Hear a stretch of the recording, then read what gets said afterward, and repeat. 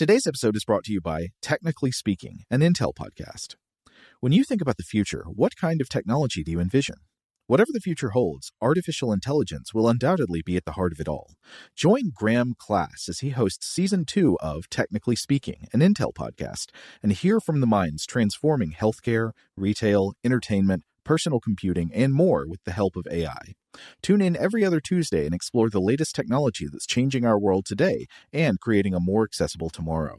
Listen to Technically Speaking, an Intel podcast on the iHeartRadio app, Apple Podcasts, or wherever you get your podcasts.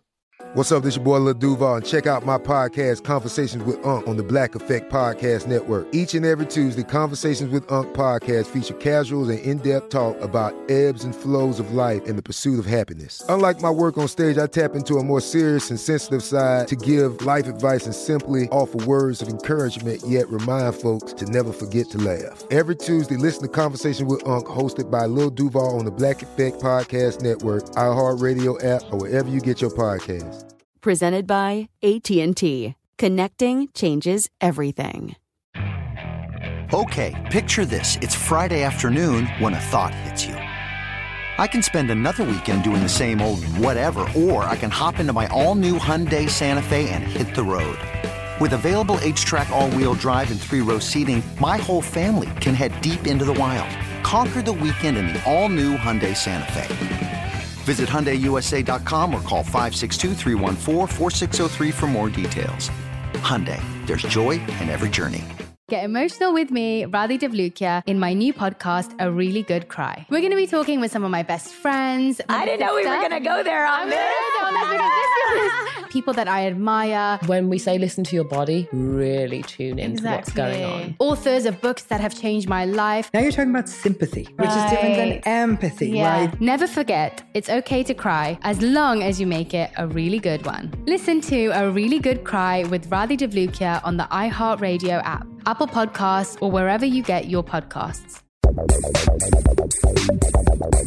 Welcome to Stuff to Blow Your Mind, a production of iHeartRadio.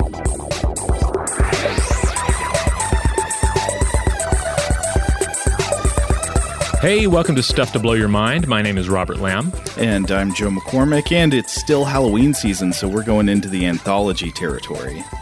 That's right. We have a long tradition here on Stuff to Blow Your Mind of taking short, spooky stories around this time of year, snipping them out of their host, drying them, and then stuffing them with science to create an informative and entertaining Halloween sausage. We did this for a few years based on creepypasta stories, and then we kind of felt like that well was running a little dry, so we turned to an even richer and deeper treasure trove of horror fiction, and that is horror and sci-fi anthology series. A lot of these are shows that aired on TV. A lot of them are also films that feature, several different stories in an anthology format. And there's just a tremendous amount out there. We're talking the likes of The Twilight Zone, The Outer Limits, Tales from the Dark Side, Tales from the Crypt, Monsters, Black Mirror, and just so many, many more. Plus, there's the highly popular Simpsons Treehouse of Horror episodes, as well as various, again, cinematic horror anthologies such as The Vault of Horror. So this is going to be Volume 4, and then we're going to do Volume 5 this year. We did Volume 1 in 2018. We did Volumes 2 and 3 in 2019. So we're continuing the tradition. And again, I just have to say there's just so much out there in terms of horror and sci-fi anthology television. And then there's an additional ton of horror and sci-fi anthology cinema. So once again this year, I found myself just combing through contenders that I'd either forgotten about, was half aware of, or just had flat never heard of. Like a lot in horror, especially, I feel like the horror anthology genre tends to feel like low-hanging fruit. But the kicker is that when well done, there's nothing else quite like it. Well, yeah, I think that's true. I mean, there's almost an ancient memory aspect to a horror anthology because it feels like people sitting around a campfire, going around the circle, each taking a turn to tell a story. Yeah, and like the literary short story, it provides wonderful opportunities that full-length or episodic mediums don't provide. Like a lot of times you can really put a particular idea in the forefront. You can put a particular twist in the forefront, and it can work better than it would if you tried to build an entire, TV series around this or an entire feature-length film around this. I was actually just thinking the other day about the the good things about having a short format for horror, because we watched a new horror movie that came out this year. It was a Shudder original film called Host. It was like a Zoom horror movie. It takes place entirely on Zoom, but characters do a seance and there's demonic shenanigans. And the movie is about an hour long.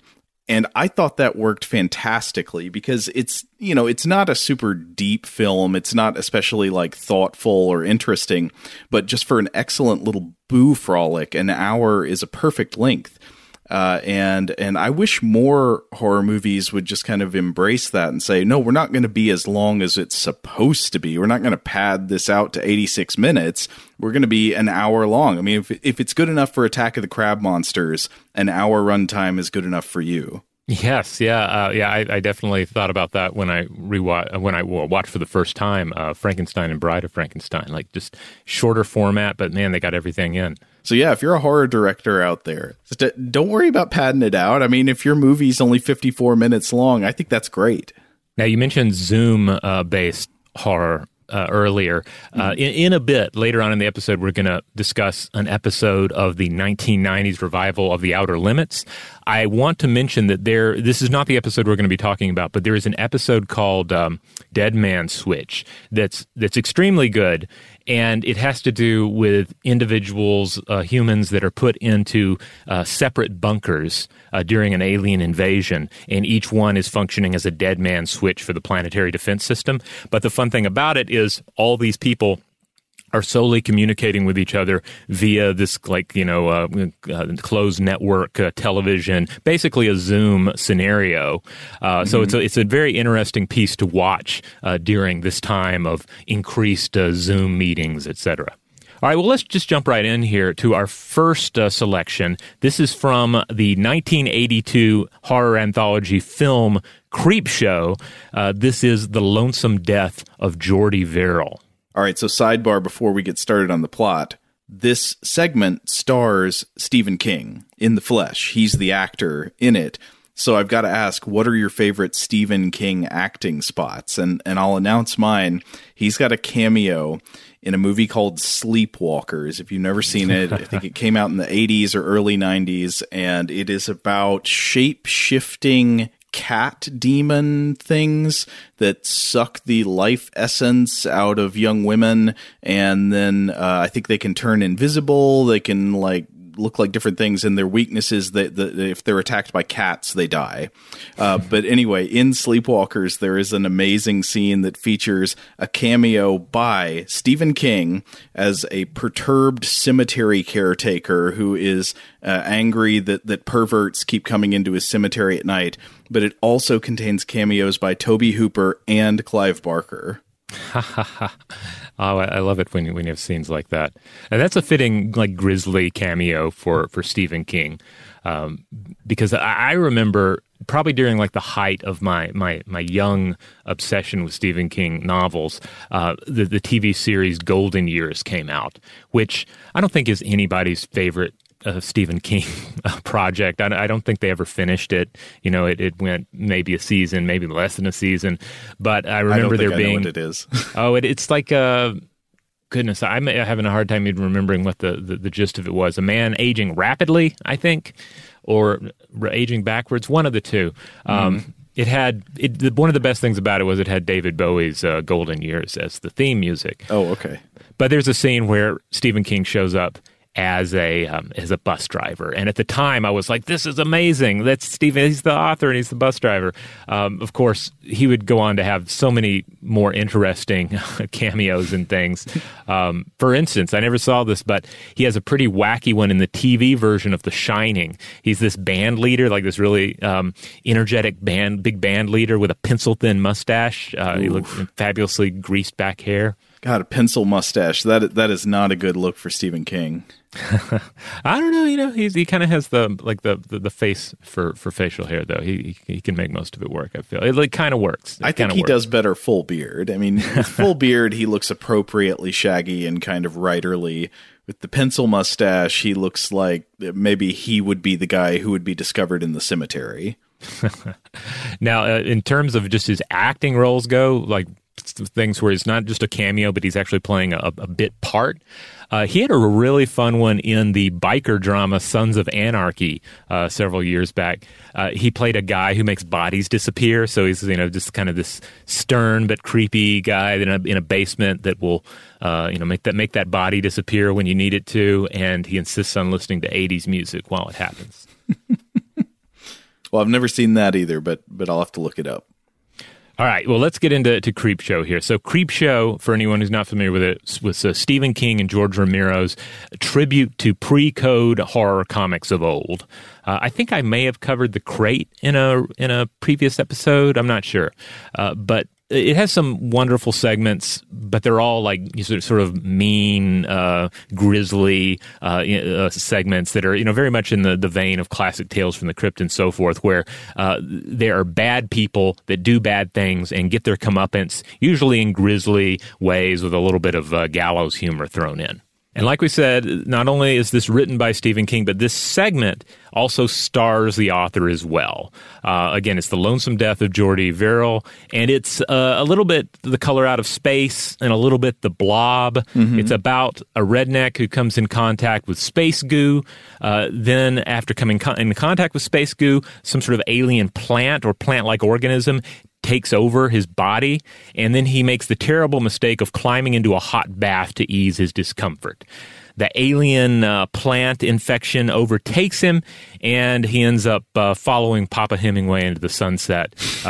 Then we hear on the TV that rainy weather is moving in, which will no doubt spread the alien plants even wider across the earth. This connects to several other horror stories in interesting ways. One that I didn't think of until just now is the way that it connects to, especially the late 1970s remake of Invasion of the Body Snatchers, which is very good, and which characterizes the spores that come down and possess the humans and turn them into the replicants.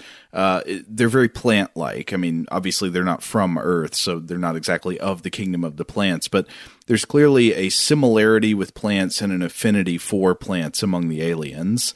And the ending of the Jordy Verrill segment makes me think very much of the beginning of the Invasion of the Body Snatchers remake, because in the opening credits of the Body Snatchers remake, there is this sequence that just kind of shows these filaments almost blowing in the wind, and it accomplishes a very sinister visual connotation without any words or any explanation, just of the idea of biological material kind of drifting and through the air, through space, carried on currents of various kinds. Yeah, and of course we can instantly think to other sort of plant-based horror properties, such as Day of the Triffids, which we've mentioned on here before. That's a big one about plant-like aliens overtaking the Earth. Or Troll 2.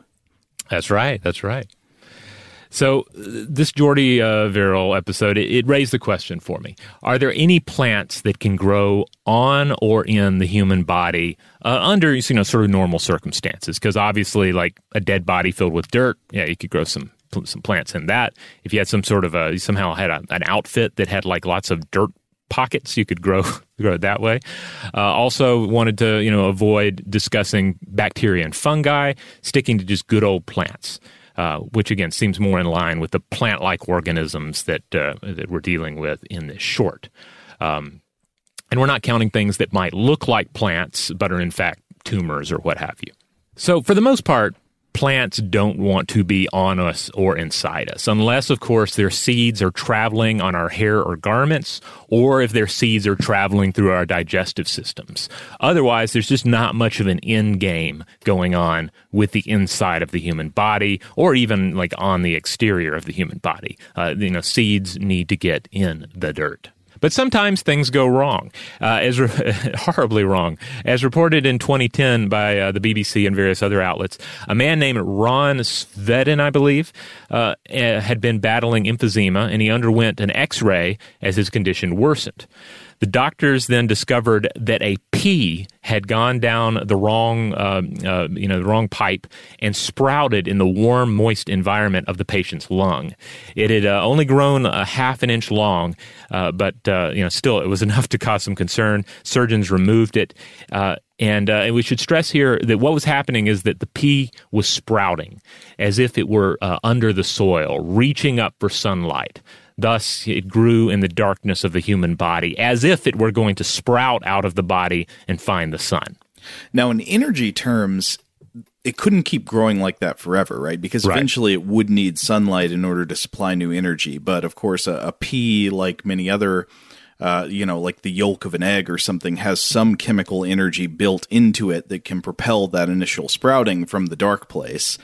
Fortunately, it would probably eventually not be able to find sunlight, but it still would, I guess, be some kind of gross thing in your lungs. So it's a good thing they took it out.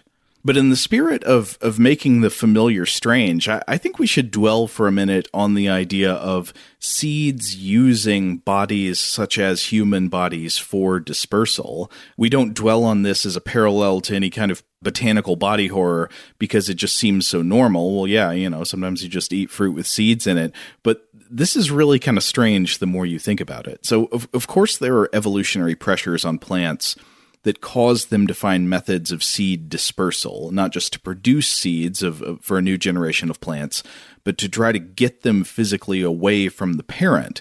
And this is because, like, the kin-shared genes of the parent and offspring plants don't want to be forced to compete directly with one another for resources. And these resources would include soil space, water, nutrients in the soil, access to sunlight. If you can get the kids out of the house, that's good because then you're not fighting over food. And competition of this kind can be reduced by dispersing seeds. And nature, of course, has lots of ingenious solutions for this. We've talked about some on the show before. For example, all the different structures, the parachute or wing-like structures that seeds sometimes sprout in order to ride on the wind or to drift, like the filaments in Invasion of the Body Snatchers. And there are even exploding seed pods, like you would find on the sandbox tree or Hura crepitans. And so this is a tree that has thorns all over its trunk. I think I've read somewhere that it's called the monkey can't climb it tree. And it produces seed pods that look kind of like tiny pumpkins, and they explode when they're ripe. Literally explode, sending a ballistic propulsion of seeds up to distances of like 100 meters away, according to some reports. But also, as you mentioned earlier, a lot of seeds rely on animals to be dispersed, and this is known as zoochory. So there's epizoochory, which is the transport of seeds on the outside of the animal. So you think of like the burrs that get stuck on a dog's fur or stuck to your socks. One example of this is the burdock plant, which was apparently the inspiration behind the invention of Velcro, invention of the loop and fastener system. But then there's also, of course, what's known as endozoochory, the transport of seeds inside of the animal. And this usually involves creating a tasty fruiting body containing the seed, waiting to get eaten, traveling around inside an animal's digestive system, then being released in the animal's feces to grow in a new place. And so if you eat some tasty blackberries, you are, in a way, Jordy Verrill. You are the host of this plant that is using your digestive system, and your legs, your mobile body, in the dispersal of seeds as part of its reproductive cycle. In fact, there are even some seeds that are somewhat obligate in this way. They need to be primed to grow inside an animal's digestive system. Blackberries would be an example, which I think usually need some time in a bird's gizzard before they will grow. But all the stories you read of like, oh, okay, well, my cousin knows a guy who swallowed a watermelon seed and it grew a watermelon inside his stomach. That's not true. I could not find any evidence that anything like that ever happens. But while it's unlikely that you would grow a plant from a seed in your body while you are alive, could it happen after you're dead? Again, you mentioned earlier, Rob, that if a seed was maybe in your pockets and your pockets were full of soil, it could grow out of that. But could it actually grow from inside your body? Well, I could not find a verified example of this. I found a disputed claim about a fig tree that grew out of a murdered man's stomach in a cave in Cyprus, but it looks like that account has generally been refuted. But I was reading an article that talks about that rumored story in Live Science by Laura Gegel, and the author here consulted a soil science professor from Oregon State University named Jay Noller, and it was Noller's opinion that such a thing is actually plausible. He said that seeds can sometimes emerge from dead animals, so he imagines they could likewise emerge out of a dead human. But he said it wouldn't have to be in their stomach. It could actually grow from any part of the dead person's digestive tract. It could be in their large intestine, the small intestine. And the way it breaks down would work like this. So you'd have a dead, decaying body all around the plant seed that would sort of help it out with nutrients, very possibly with the third party of fungus involved. So microscopic fungi in the soil would help decompose the dead body. It would break down, the fungus would break down fats and proteins into simpler constituent nutrients, and then the fungus would share these nutrients with nearby plants, possibly even seeds that are among the decaying organic material of the body, in a symbiotic relationship. So they would exchange simple sugars that the plant produces for these nutrients that they're getting from decomposing the body. But I wanted to think about another way of possibly framing infection by an alien plant, apart from directly becoming the host or substrate of the plant itself. And that's the idea of infection via a plant vector, or to put it as a question, would you let a zucchini flower cough in your mouth? And I was looking around for answers to this question, can you get infected from a plant? And I found an article by a plant pathologist and diagnostician at Iowa State University named Dr. Lina Rodriguez Salamanca. And she said that sometimes her lab receives questions from the public, including the question of, can I catch an infectious disease from a plant? The answer is, in most cases, no. Pathogens that are specialized to infect plants, and of course there are many of these. Plants can be infected by fungi, by viruses, by bacteria, just like animals can. But usually a pathogen that is specialized for one kingdom of life is not just going to jump from that one into another kingdom of life and infect it. It is not adapted to that. But there are cases of a few known opportunistic pathogens that will make this jump. And this is especially true for people with compromised immune systems. So one example is an infectious bacterium known as Pseudomonas aeruginosa. And Rodriguez Salamanca says that it can cause a weak, soft rot on plants such as lettuce. And this bacterium has been known to jump the kingdom barrier and sometimes infect people with compromised immune systems. This can lead to infections of the urinary tract, of the lungs, the blood, and wounds, including burns. But for most people, it does not represent a threat. But then there are other ones. For example, there is a fungal infection caused by the fungus Sporothrix shankii, which thrives on the dead thorns of a rose stem. And this has given rise to the name rose picker's disease or rose handler's disease. So if you're handling a rose and you get pricked by one of these dead thorns that has the fungal infection or get a scratch this way, the fungus can get into your skin and potentially into your lymph system. And apparently you can also inhale spores of this fungus. And this can cause all kinds of problems, infections of the skin, of course, but of the eyes, the lungs, the nervous system, bones, and joints.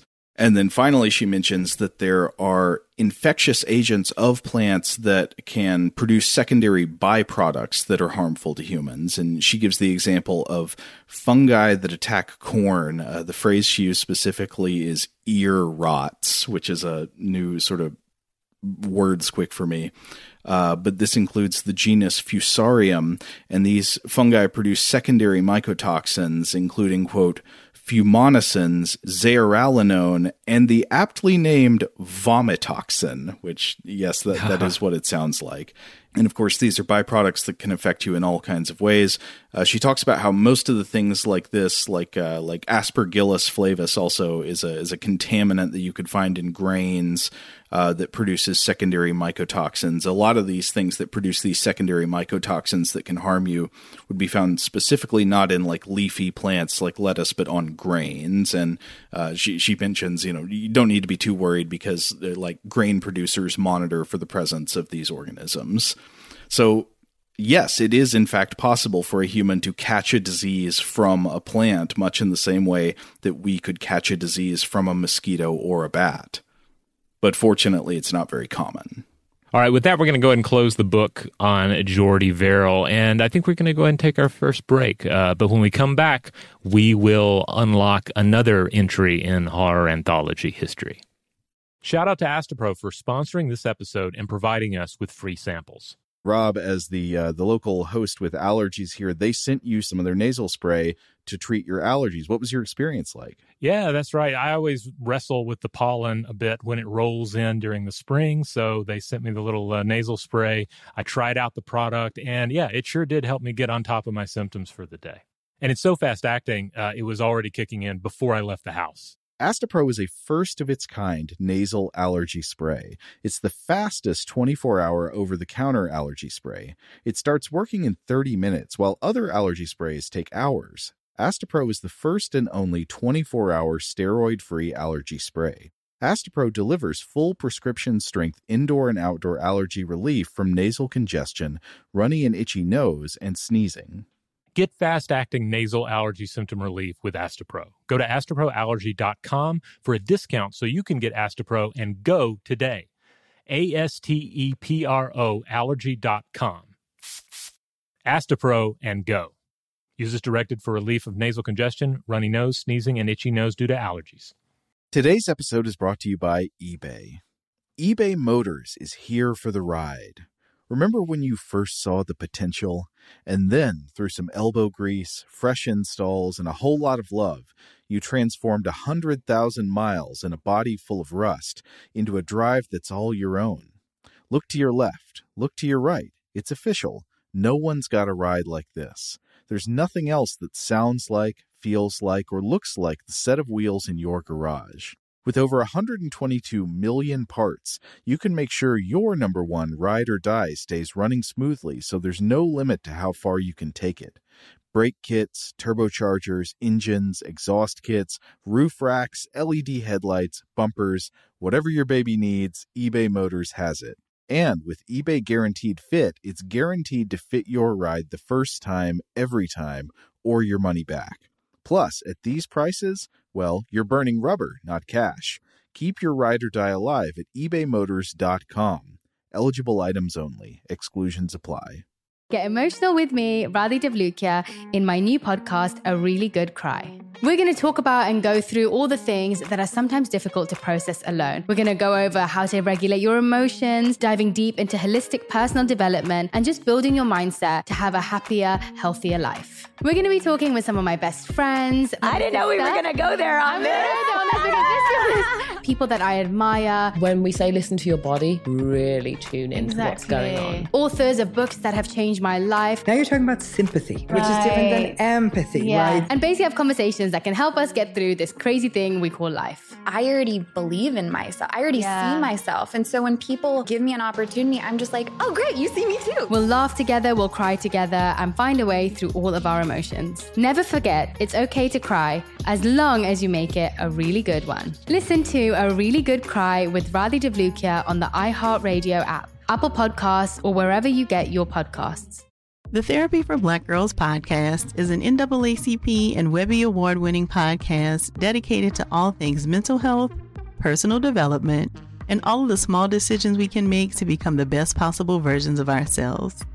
Here, we have the conversations that help Black women decipher how their past inform who they are today and use that information to decide who they want to be moving forward.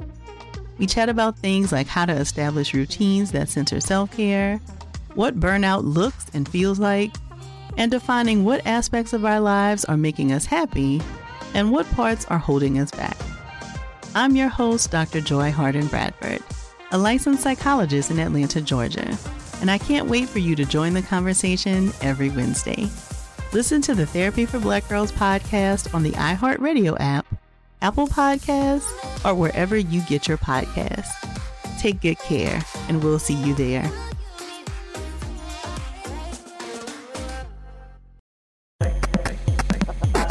All right, we're back. Is it time to go to the Outer Limits? Yeah, let's go to the Outer Limits. I mentioned that we would be looking at an episode from the 90s revival of the Outer Limits.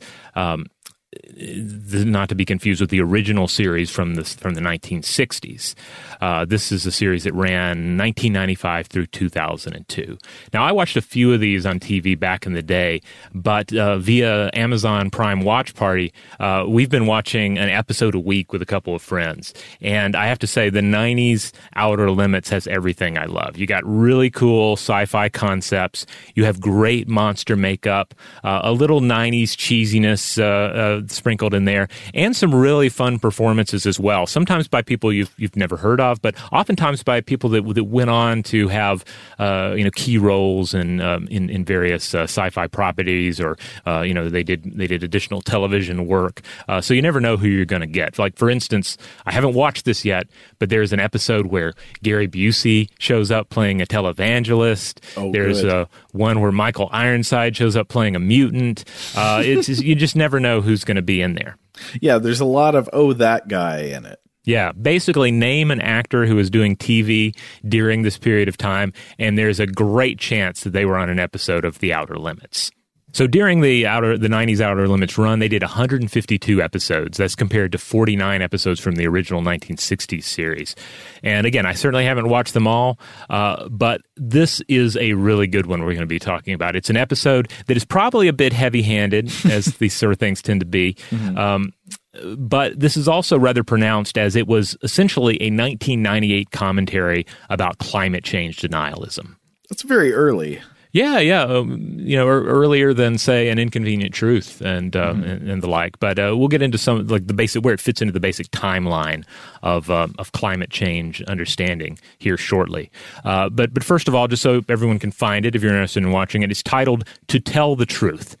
And it was written by Lawrence Myers and directed by Neil Fernley. It stars Gregory Harrison as Dr. Larry Chambers. You may remember Gregory Harrison from various TV shows. I think he's like on Trapper John MD or something, and various other shows.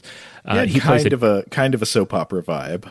Yeah, definitely. And in this, he plays a terraforming botanist on the off-world colony of Janus 5. And I love how perfectly on the nose that the title is, the name of the colony and or planet is. Because this is an episode that is concerned with truth, denial, and the mistrust of information. Yes, and it has characters whose faces change and who are not what they seem. Yeah. So here's the deal. The Janus 5 colony is going pretty well. It has a bright future. But Dr. Chambers is concerned by some of the geologic evidence. Geologic evidence that includes the remnants of an extinct shape-shifting alien civilization. But 5 years ago, he got it really wrong. He predicted a cyclical catastrophe, and he thought it was going to be a volcanic catastrophe. But then this didn't come to fruition. Now he's come to believe that the cyclical threat that is facing this planet is actually solar, and that another devastating solar storm is just on the horizon. So he urges that the colony be moved or even evacuated. Yeah, there's a great fake-out beginning where a couple of characters appear to be looking out a window, and then they see the sky. It fills with these shimmering auroras, and that turns into fire everywhere. And you think, oh no, our main character is going to be killed right at the beginning, but no, it turns out it is a simulation they're looking at. But I was wondering why, if they're simulating the future of the climate, or they're simulating solar activity, does it create a video display of what it's simulating would happen? I don't know. I guess it's just a robust simulation package they have there.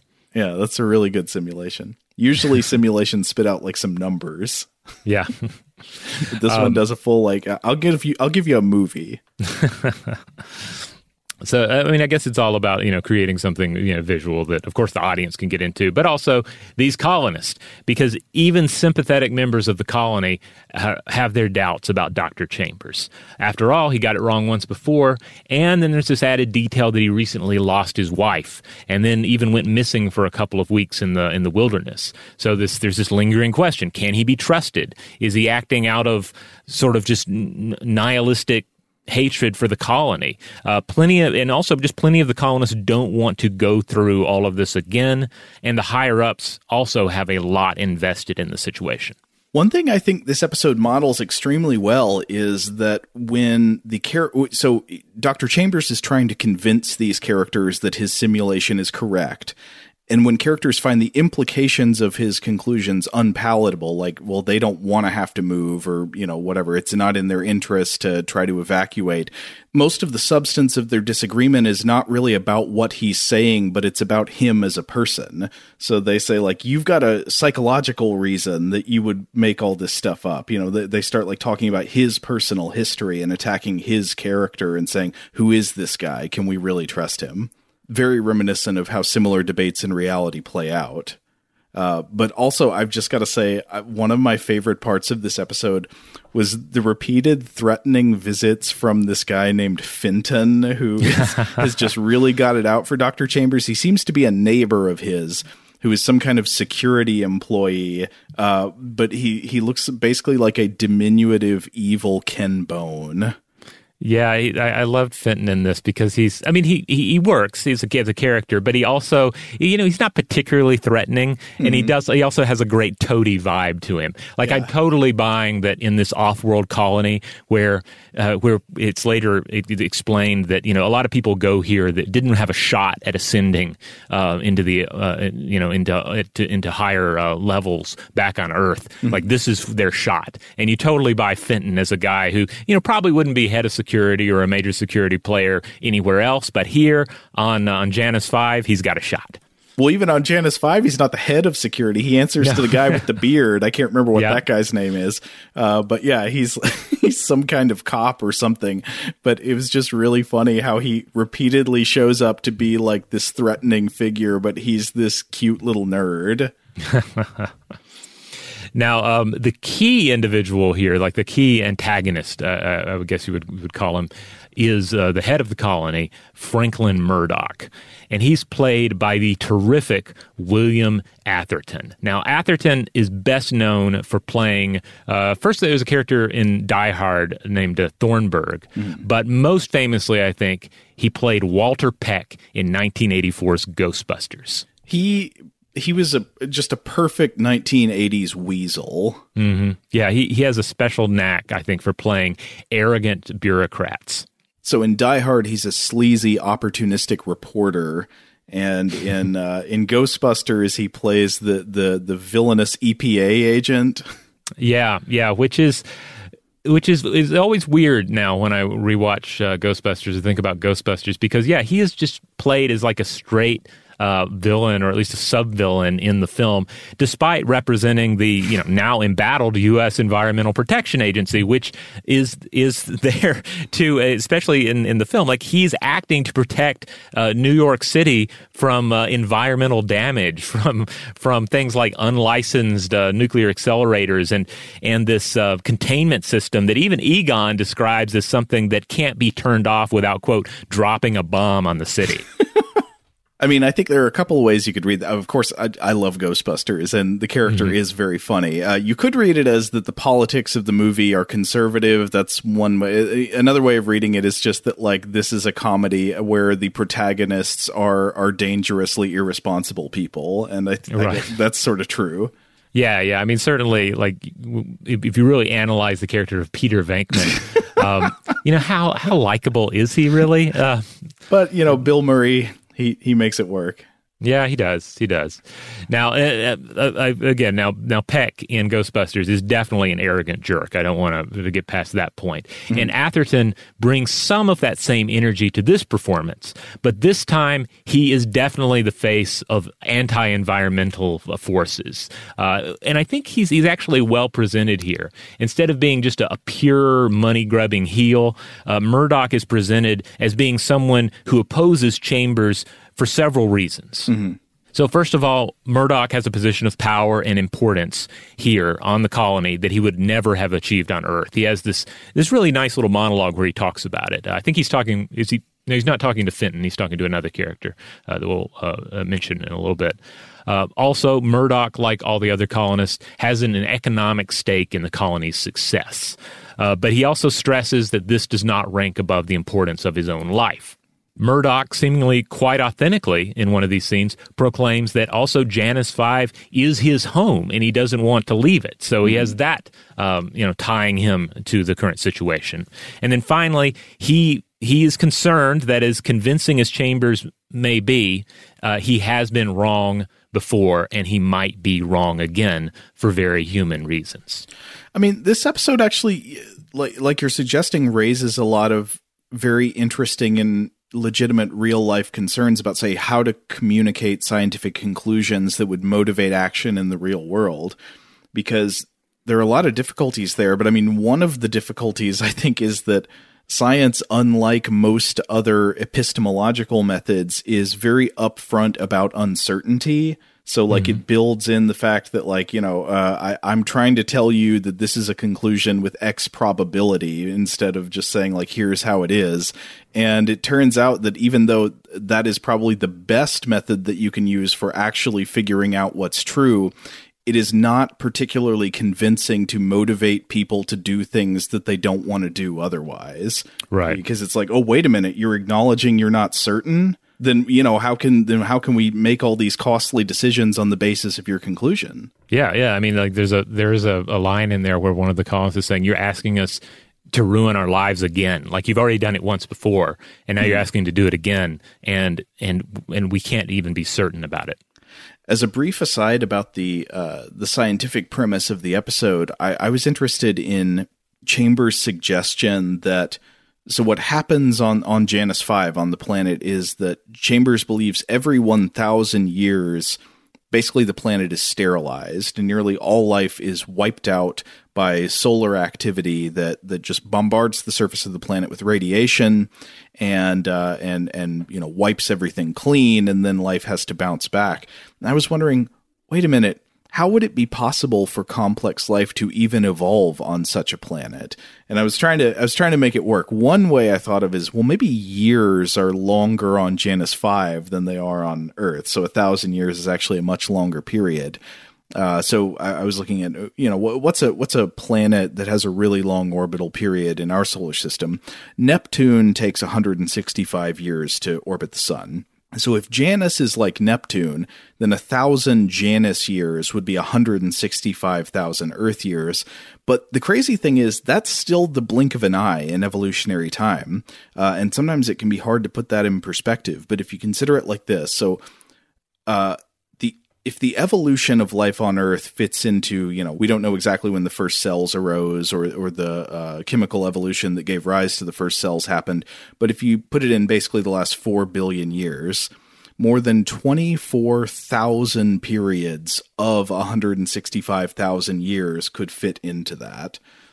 So it makes you think, well, if you were going to take this premise seriously, that somehow complex life evolves on a planet that is sterilized every 1,000 years or so, either that sterilization has to be taken into account in the biology of the life that evolves, like it goes dormant somehow to avoid the sterilization, and that possibility, I think, is raised in the episode, or it evolves at rates that are unthinkable given the kind of evolution we understand here on Earth. Yeah, that's interesting. You know, it's a very thoughtful show, even with its occasional hokiness, you know, and necessary leaps in you know, in the fantastic. But yeah, it's interesting to think about the idea of, say, comparing it to, say, organisms that depend on cyclical forest fires as just part of the environment that they live in. That's a very good point of comparison, and actually a similar idea comes up in The Three-Body Problem by Cixin Liu. Oh yeah, that's right. In the simulation that they're working with, right, with the world with multiple suns. Right. The idea is that there are unpredictable times when the environmental conditions of their home planet become basically unsurvivable, and the aliens have to disappear, have to sort of like go into a hibernation or dehydration state in order to just like ride out the uninhabitable period and then reemerge once the planet becomes less hostile. So this is the basic setup for the episode, and I want to stress here, by the way, since we're in the audio realm, Janus 5, the name of the colony. This is not Janus like the as in Janet or anything. This is the two-faced god, and so that's sort of the right, not the Janus on the Soprano. nose. Yeah. So from here, the episode takes a couple of, I thought, really satisfying twists and turns. I don't want to spoil too much in this episode in case you want to see it for yourself, and I recommend you do. But let's just say that some folks are accused of being shape-shifting aliens that survived, like by living in the depths of the earth or something. And we're forced to wonder if Chambers will be proven right or wrong and what it will mean for the people of the colony. Right. Now, again, this episode is an obvious treatment of the dangers of climate change and the role that climate change denialism plays in our society. To put everything in an historical framework, the greenhouse effect was described by French physicist Joseph Fourier in 1824.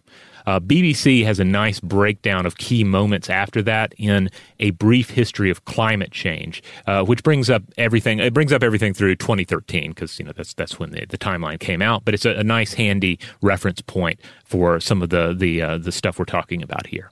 But to hit a few key points from the later 20th century, U.S. scientist Wallace Brocker put the term global warming in the title of a science paper popularizing the term. And in 1987, the Montreal Protocol came into effect to protect the ozone layer. And in 1988, the Intergovernmental Panel on Climate Change formed to collate and assess the evidence. And of course, the IPCC continues to collect and assess the evidence on the state of climate change even today. I think their most recent major update and report was in like 2013, 2014. It was the fifth assessment report, and it paints a pretty dire picture. Now, one thing that this BBC timeline also points out, and this is something that Carl Sagan wrote about in The Demon-Haunted World as well, Margaret Thatcher gave a speech to the UN in 1989 and urged a global treaty, stating, quote, "We are seeing a vast increase in the amount of carbon dioxide reaching the atmosphere." And then she goes on to point out that the future changes will, quote, "likely be more fundamental and more widespread than anything we have known hitherto." And as Sagan pointed out, Thatcher, no matter what else think about her and her politics, is one of the few heads of state we can point to that had a science background. She was a research chemist with a chemistry degree from Oxford. Yeah, a weird thing to remember. Yeah, in The Demon-Haunted World, Sagan brings this up because he's talking about science and politics where they meet. And the idea here is that Margaret Thatcher, whatever else her politics might mean or whatever, other details regarding her place in history, she perhaps had an advantage in understanding these dire warnings coming from the scientific community because of her own scientific background. Yeah, that's interesting. I mean, it is not all that common to see world leaders, major political leaders coming from a scientific background. I think Angela Merkel has a scientific background. I believe so. As well. She's one of the few other ones you can easily point to. Yeah, but I was trying to think of other examples, and it come up very, very short. I mean, that is interesting. And I'm not saying necessarily that one needs to be a scientist to be a political leader. I mean, that also seems like a unreasonable demand, and it's not necessarily true that scientific careers would provide all of the kind of skills you need to be a good political leader. But it seems like it would be good to have at least a higher proportion of people with scientific backgrounds involved in politics. I mean, it's strange to just like look at the professional backgrounds of people who become politicians and notice how uniform it is most of the time. I mean, at least in the United States, politics is overwhelmingly dominated by lawyers and people from business. Mm-hmm. You kind of wonder how different our politics might be if there was a more representative sample of people from other fields, of people from the sciences, of teachers, of labor leaders, and so forth, that all like became political leaders also. Yeah, I mean, at the very least, you want leaders who listen to trusted scientists. Mm-hmm. You want scientists to, and scientifically minded people to be in positions to speak to scientific topics, and then have that be a part of the the upper political consideration.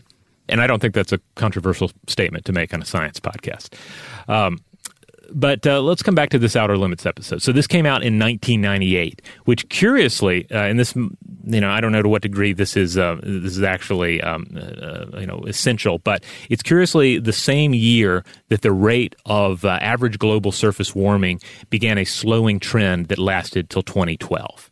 Now, as Rebecca Lindsay points out on climate.gov, this really just meant that, quote, the rate of average global surface warming from 1998 through 2012 was slower than it had been for 2 to 3 decades leading up to it.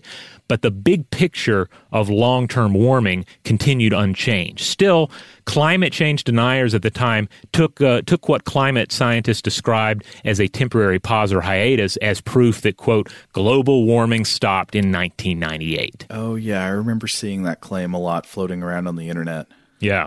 So again, that might just be pure. Obviously, this episode was probably written prior to '98, and I don't know what the exact production history on the script was. That might just be pure coincidence that it happened exactly that year, but maybe not. Who knows?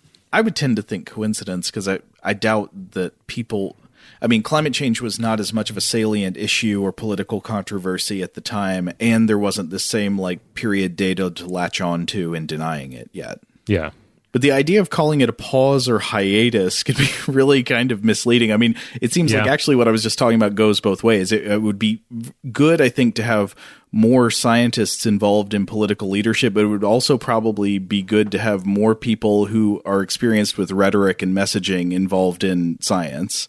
Yeah, because I mean honestly, that's kind of confusing terminology to throw out there. And even if you don't have an agenda, if you don't have a dog in the hunt, and of course, as we'll discuss, everybody has a dog in this particular hunt. You could see how you might misinterpret that. But anyway, this was the idea was pushed by some that this meant, global warming has stopped, like it's over. You were freaking out over nothing. This, despite that global warming as a human-caused condition still saw 1998 through 2012 as the warmest 15-year period on record at that time, with greenhouse gases climbing to new record highs, the oceans were warming, sea levels were rising, ice was melting. Now, as we've discussed on the show before, part of this comes down to a misunderstanding, willful or otherwise, on how science functions. Science is not a tool that works or doesn't work and then may be cast aside like a crooked drill bit or something that needs to be replaced. The part in to tell the truth about Chambers having gotten it wrong before certainly smacks of the common climate denialism mantra of, but what about the warnings of the new ice age and other such criticisms, right? There's a lot wrong with that approach, obviously, ranging from the treating of all science and scientists, regardless of area of focus, as kind of a monolith, like, this is what science is doing, this is what the scientists are doing, and I found a scientist that says otherwise, because that also gets into the cherry picking and, assuming that error and recalibration are not part of the scientific process. One of the real difficulties with scientific communication is that you can always make a kind of confusing reference to the past. Like, you can find controversy on essentially any issue. There's no scientific issue I can think of where through the entire history of the awareness of the issue, all scientists have had it right and been on the same page about it. So if you're interested in generating the idea of confusion or controversy about any particular scientific conclusion, and you want to make references to, well, when have people said different things about this issue in the past, you can always find something like that. And in some cases, scientific consensus about issues develops and changes very rapidly. I mean, I think about the ways that for example, current recommendations about how best to battle the coronavirus, about masks and social distancing and all that stuff. People who are opposed to following the current best guidelines about those things will make reference to what people were saying in the earliest weeks of the pandemic. Do you remember this, right? Like initially, scientific guidelines were not recommending people wear masks. That changed very quickly. We did a very early episode where we about the coronavirus where we mentioned that. Yeah. Though I should also point out that we also drove home that we're recording this on such and such date at such and such point in this pandemic.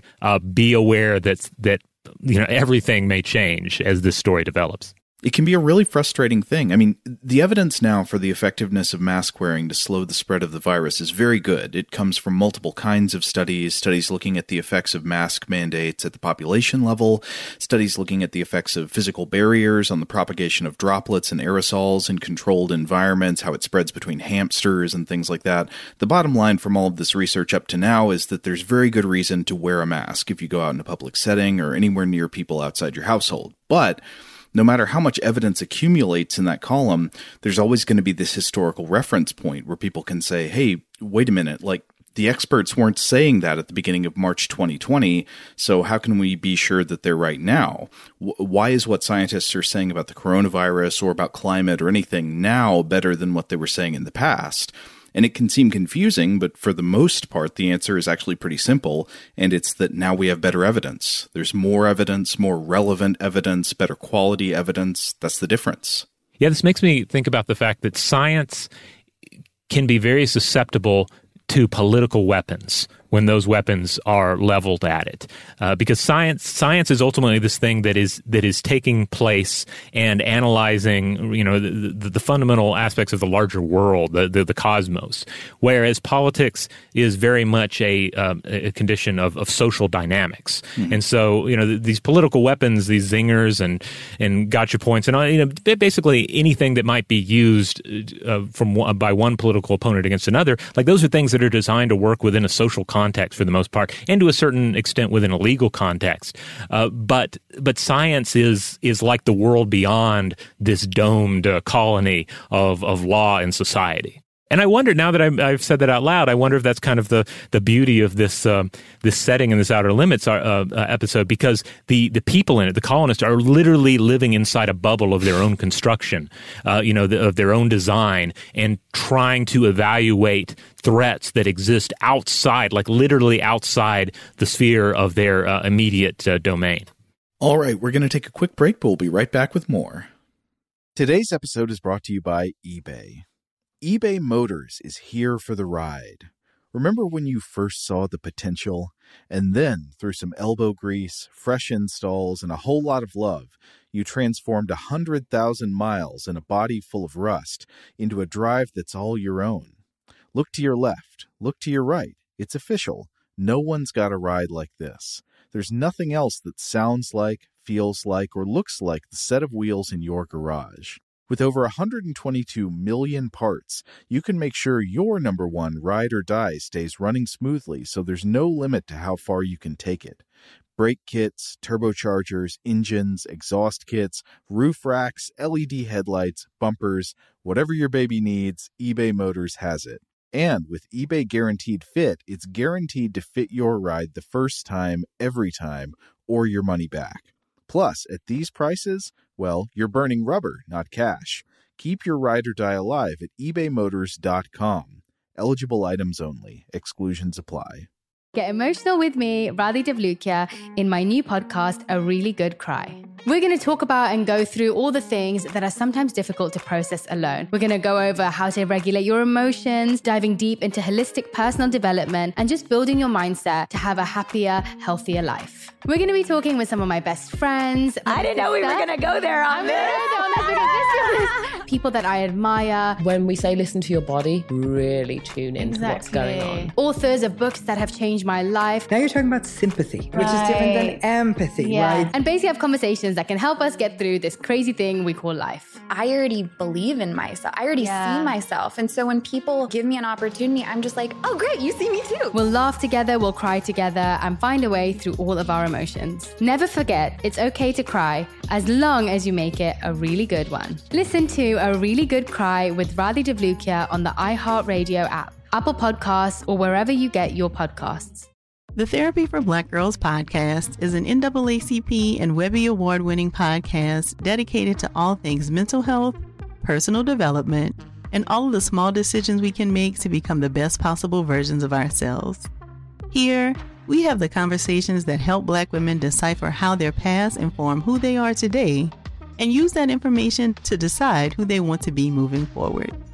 We chat about things like how to establish routines that center self-care, what burnout looks and feels like, and defining what aspects of our lives are making us happy and what parts are holding us back. I'm your host, Dr. Joy Harden Bradford, a licensed psychologist in Atlanta, Georgia, and I can't wait for you to join the conversation every Wednesday.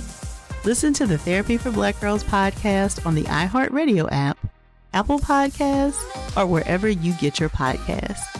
Take good care, and we'll see you there.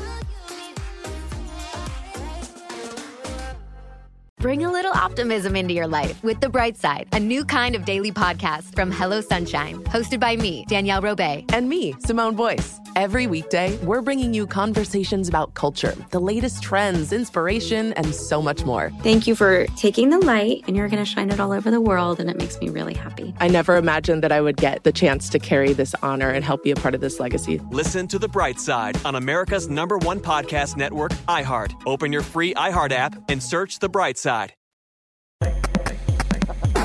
And we're back. Now, of course, in this Outer Limits episode, as we've pointed out before, there's this stark difference between what's going on with Dr. Chambers and what's going on with us. Because while it's just, in the show, it's just Dr. Chambers preaching to a crowded room and making a case with difficult evidence, though climate change data is certainly complex. But in our world, it is a case of overwhelming scientific consensus, especially as far as climate scientists are concerned. Yeah, there's no doubt about that. I mean, we've talked about the consensus on this issue and the studies measuring it in previous episodes. I think we talked about that in one of the episodes we recorded after you came back from the World Science Festival in a previous year, Mm-hmm. and we discussed one of the panels about science communication and about climate change. But yeah, there's no doubt at all that almost all climate scientists or people with expertise in the relevant fields are on the same page with the broad strokes of climate change. It is a problem. It is majorly threatening. It is caused in large part by the products of human industry. And yet, it can certainly feel at times like it's just one Dr. Chambers pleading with the rest of the colony, because there is significant and dangerous lack of commitment to combating the problem, especially in the United States, and a great deal of anti-science and anti-climate science worldview is often found here, especially in places of significant political power. Yeah, the anti-science sentiment is extremely dangerous. Just this year, in 2020, we've seen the results in real time with the coronavirus as failure to listen to scientists and take advisories about mask wearing and social distancing seriously have led to outbreaks and surges that have cost human lives first and foremost, but also cost time and money. It can still be difficult to gauge such threats, but it's certainly a more, I think, readily understandable situation compared to climate change, which, one of the issues there is, again, complex climate science, dealing with longer periods of time, as opposed to everything happening within the space of a few months. Though at the same time, we are also living in a time of dangerous climate alteration as we endure rising seas, intense hurricanes, and increased droughts and heat waves. It's perhaps more pronounced now than ever before, and not everyone has their head in the sand, certainly. According to a 2020 report from the Yale Program on Climate Change Communication and George Mason University's Center for Climate Change Communication, almost 6 in 10 Americans are either alarmed or concerned by global warming, which the authors pointed out as being a major shift. As for the rest, though, well, researchers and thinkers have been exploring these questions for years. Again, we have past episodes that get into this a bit. Why do we deny the evidence? Why deny climate change? Now, certainly there's much to be said for just how unpleasant the reality is. No one wants to be a part of a problem like this or to dwell on a future of mass destabilization, relocation, and extinction. We as humans are, in many ways, just poorly wired to deal with threats of this magnitude and scale. We're better with the short term, but what are we ultimately to do? I mean, one of the things we've talked about in previous episodes about this is the idea that identity protective cognition plays in the why people respond negatively to climate science. And this is a thing that we should be sympathetic about. I mean, everybody engages in identity protective cognition. Everybody engages in forms of motivated reasoning on various issues to try to protect their picture of the integrity of their self and how they fit into a social system. So, this is one of the dangers of scientific issues becoming politicized, is that once an issue becomes politicized, the social and identity connotations of the sides of that issue become more relevant than the evidence does. And unfortunately, this can happen really rapidly with issues that don't happen to have any particular political values or implications attached to them inherently.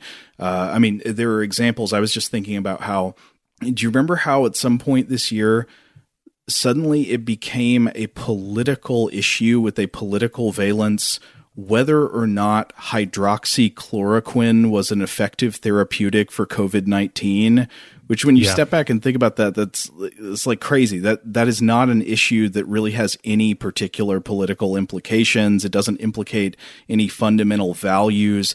It just happened to get politicized because of who was talking about it, what ways, and how that was appearing in the media. If Donald Trump had come out and said that it was not effective, it could have been politicized in exactly the opposite way. So, it's weird how totally contingent things like this can be. But unfortunately, once a scientific question gains political connotations, it can be very hard to take them off. They're just kind of stuck there, and people don't want to believe in things that they think of as beliefs inappropriate for a person such as themselves. And so that's one of the real dangers. The best thing to do about science is to try to prevent scientific questions from acquiring a political connotation to begin with. You have to do your best to try to make sure that a scientific message or the communication of a scientific conclusion is not associated with anybody of any particular political affiliation. But that can be very hard to do. Yeah, absolutely. Issues can be asymmetrically politicized, right? All it takes is basically one major political figure to decide to make a scientific question a politicized issue, and they can usually do it.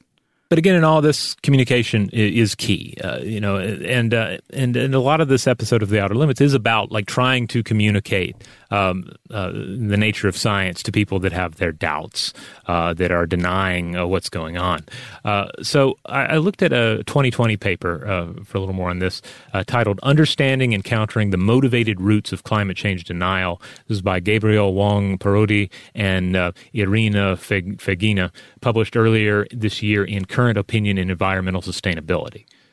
The paper focuses on communication approaches to reach climate change deniers in peer-reviewed studies from the past 2 years, with a special focus on what the authors described as people engaged in, quote, motivated denial. This means the people in question have access to the facts, but they still deny them. On some level, they make a choice to deny the science and cling to another view of reality that flies in the face of scientific consensus, but is easier to accept. Yeah, and again, to be fair, obviously I think people should accept the scientific consensus on climate change, but I think a lot of the people who deny it are not doing so out of a conscious perversity, thinking I won't accept the facts. The fact is that motivated reasoning changes how facts appear to us. Things that are perfectly reasonable to believe just suddenly don't seem plausible to you because of motivations you have. Yeah, because on one hand, there's the responsibility of what human invoked climate change means. It means accepting you're part of the problem, and then it also means accepting that the problem threatens much of the stability and normalcy that you hold dear. And furthermore, you may feel the need to speak out and act and so forth, and it can be easier, on some level, to simply live in denial. That is an easier mental construct to erect in the mind, as opposed to dealing with all of these additional changes to the world we've grown accustomed to. Now, Chambers does end up being accused of being an alien shapeshifter at one point in this Outer Limits episode, but he never reverses this charge on the colonists, which is worth noting, especially because it ties in a little bit into what the authors here in the study discuss. I think they would agree that this was the right move.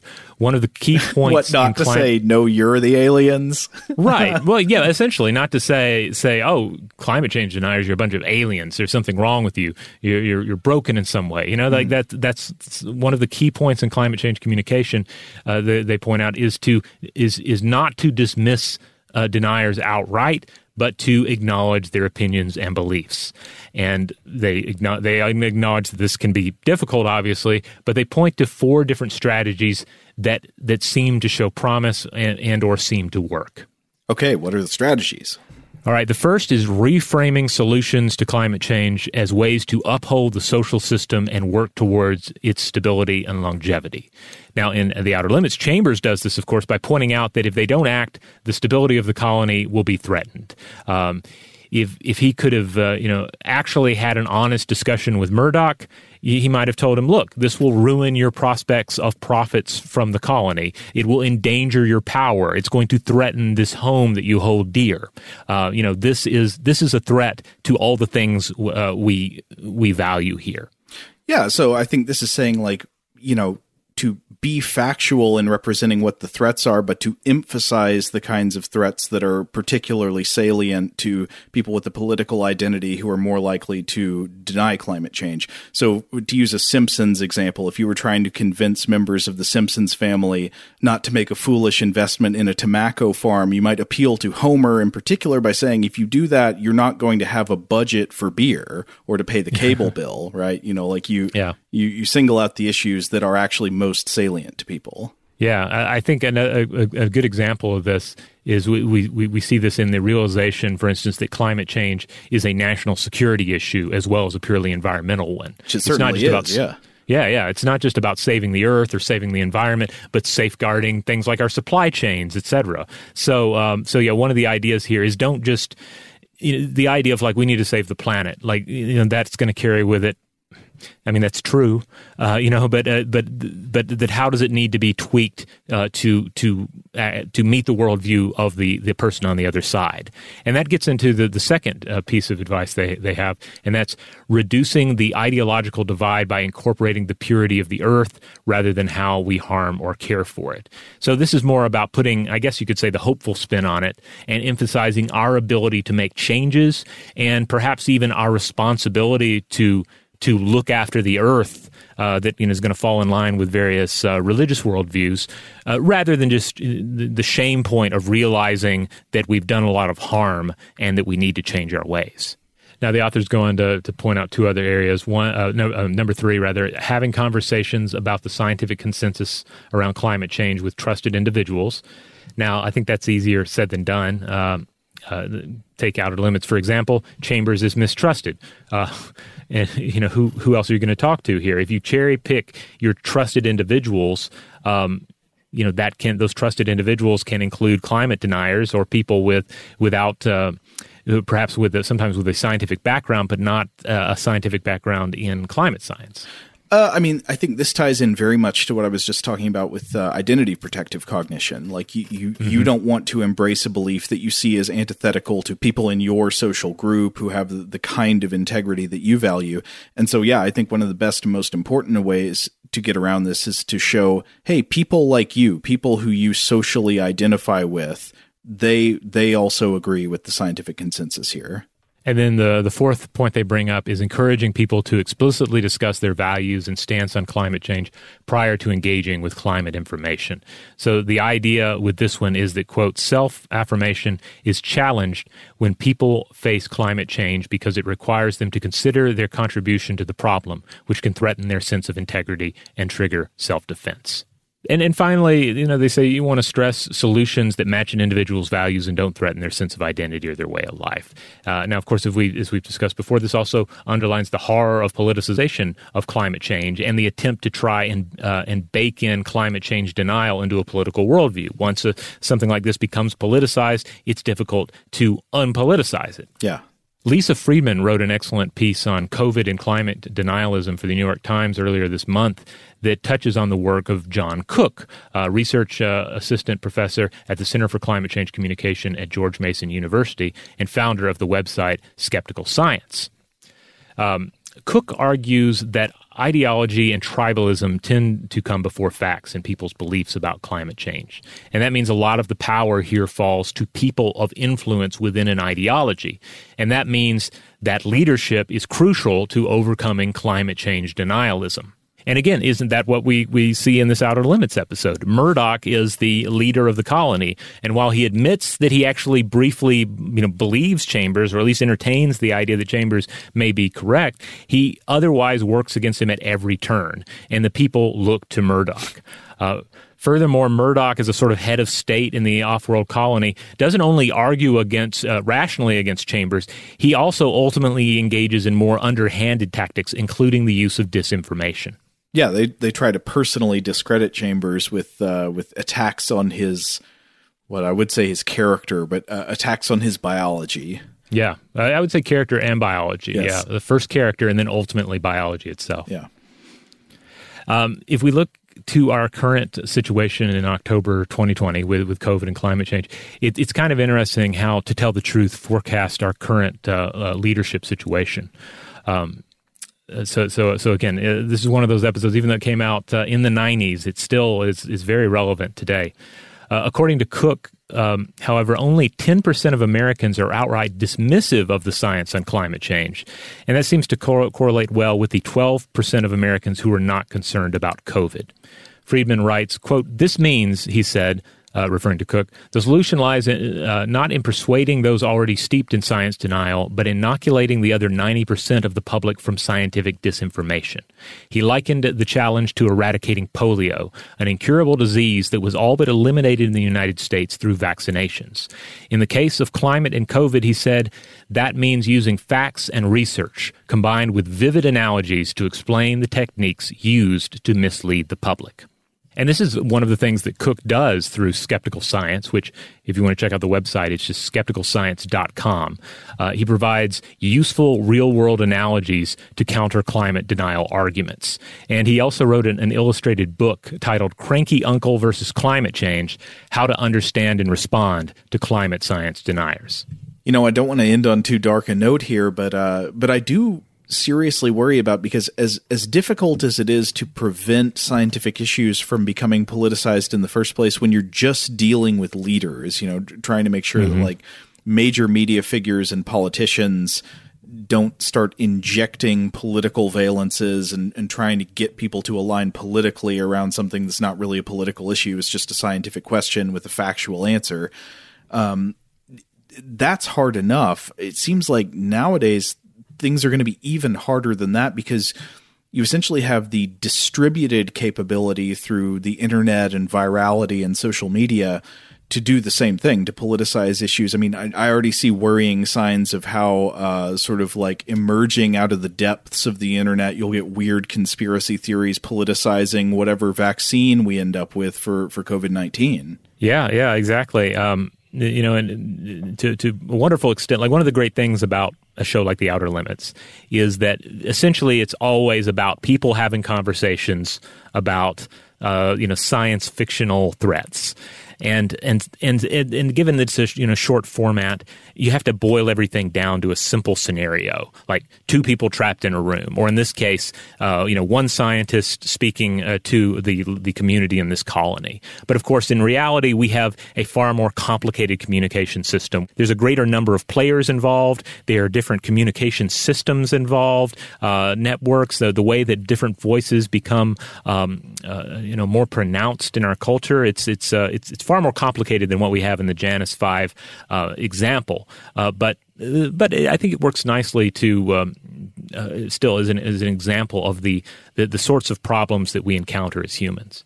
I mean, I guess we've sort of been saying that one of the best outcomes, if we could enact it with scientific issues that have political ramifications, is to not allow them to become politicized in the first place. But if that's not really possible, if you can't prevent people from trying to politicize issues, I think the question is, what does the mental vaccine against the politicization of scientific issues look like? How do you best plant that sort of like that meme or that seed in somebody's brain that will grow into a sort of mental immune system that rejects these politicizations of scientific issues when it encounters them, that, so people know how to recognize when it's happening and stop it before it infects them.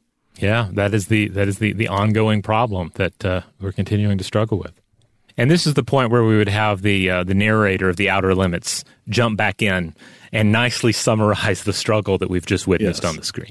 But of course, the fallible humans failed in their attempt to... Yeah. All right, we're going to go ahead and close out this volume of the Anthology of Horror, but we will be back with Part 5, Volume 5, when we will explore even more episodes from TV and film, horror, sci-fi, anthology history, and discuss some of the science and culture surrounding them. In the meantime, if you would like to check out other episodes of Stuff to Blow Your Mind, you can find us wherever you get your podcasts, wherever that happens to be. We just ask that you rate, review, and subscribe if you have the power to do so. And if you want to find us just really quickly, you can just go to StuffToBlowYourMind.com. That'll shoot you over to the iHeart page for our website. And if you so desire, there's a toggle there for our store. And it just takes you to a t-shirt store where you can buy a shirt with a monster or our logo on it. I think they're trying to move those Petrifying Gaze shirts, which have a wonderful design. Oh, yeah. My son did that one. I know he bought one. So, really? I bought one for him. So somebody bought one, but it's me. If you want to buy one too, you can get it on everything: a sticker, a shirt, bags. There's no telling. It's good stuff. Face mask. You can get a face mask with our logo on it. We're in a monster renaissance. Huge thanks, as always, to our excellent audio producer, Seth Nicholas Johnson. If you would like to get in touch with us with feedback on this episode or any other, to suggest a topic for the future, or just to say hello, you can email us at contact@stufftoblowyourmind.com. Stuff to Blow Your Mind is a production of iHeartRadio. For more podcasts from iHeartRadio, visit the iHeartRadio app, Apple Podcasts, or wherever you listen to your favorite shows.